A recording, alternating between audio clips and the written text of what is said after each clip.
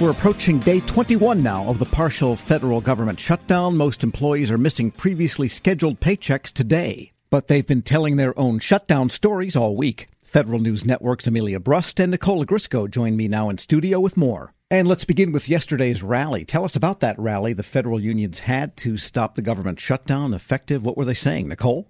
Well, there were several hundred people outside the AFL-CIO headquarters in Washington, D.C., a really good crowd for a cold, windy day.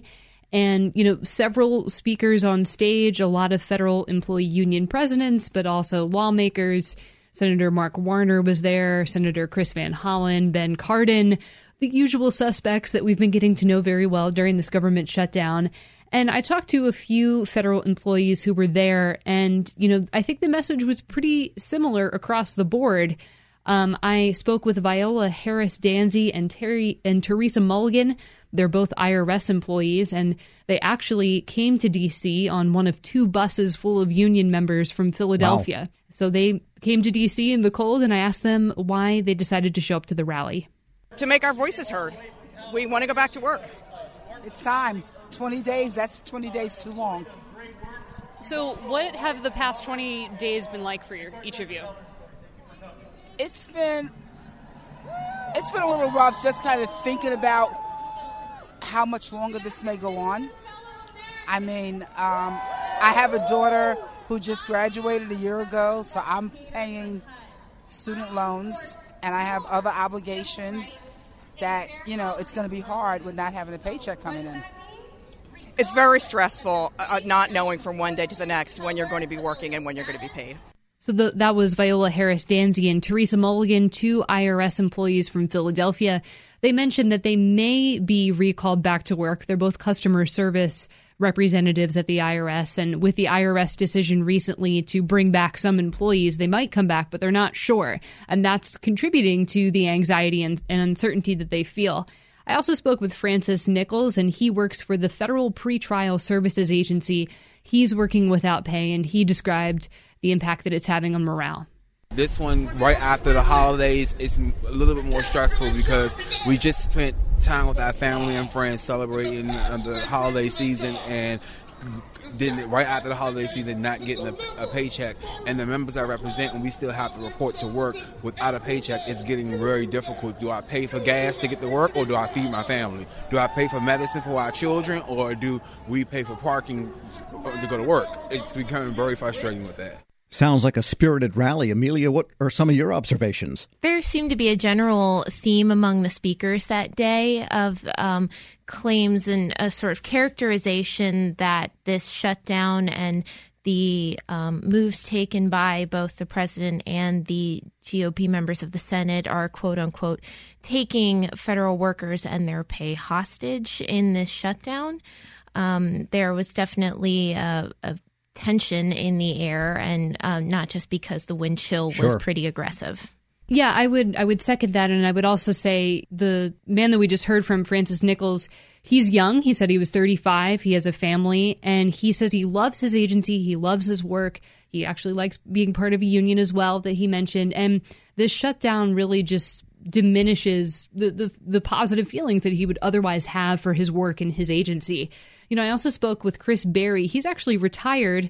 He's been through shutdowns before, but he's the secretary-treasurer of the National Federation of Federal Employees Forest Service Council. And they actually have some unintended consequences that I don't think you would think of because of the shutdown.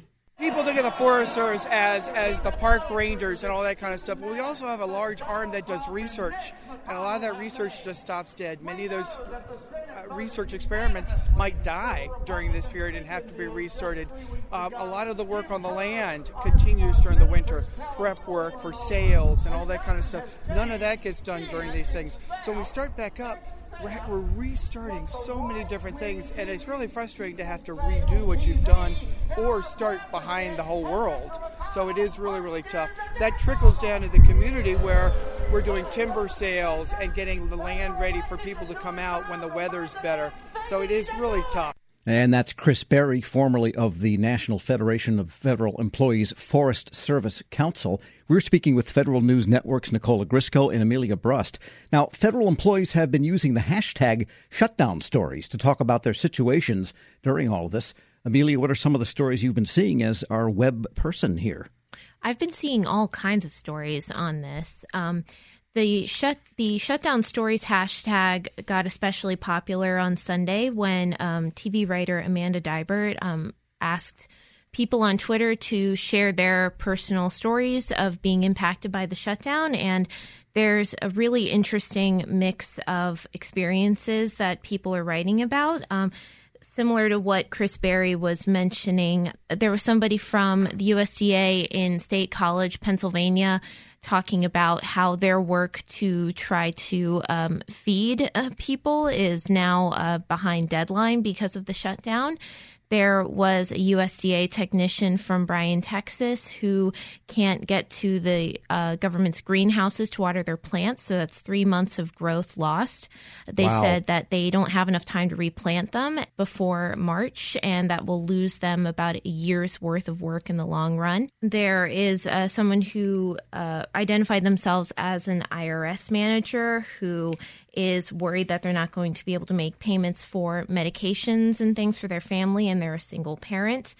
And a research computer scientist at NASA, who's based in Hampton, Virginia, is pretty upset that he is furloughed, not on strike, as some have characterized this. So the stories go on, and I guess what this shows, Nicole, is that this is not just a Washington function. It may originate here, but it really does have effect across the nation, doesn't it? It does, and that was the message that the National Capital Region lawmakers discussed just a few days ago out in front of the Capitol. They held a press conference, and the message was, look, we're here and we support federal employees, and if we don't, maybe no one else will. And they recognize that 80% of the federal workforce actually lives outside of the Washington area. Like Amelia said, it's also not just about employees who necessarily live paycheck to paycheck. Earlier this week, we heard from federal employees who work at NASA. They're career engineers. They're highly specialized in what they do. And they have their mortgage scheduled for later this month. And they need to show 2 pay stubs to prove that they're on the right track here. And they can't do that because of the shutdown. So the impacts, while they are financial and they are distressing for a lot of people, the impacts go even farther than that for people who, might have a good living and are, might be well paid for their federal job. And I guess it's also distressing some of the stories Amelia related about experiments and activities within agencies that need care and feeding and tending, and those getting neglected.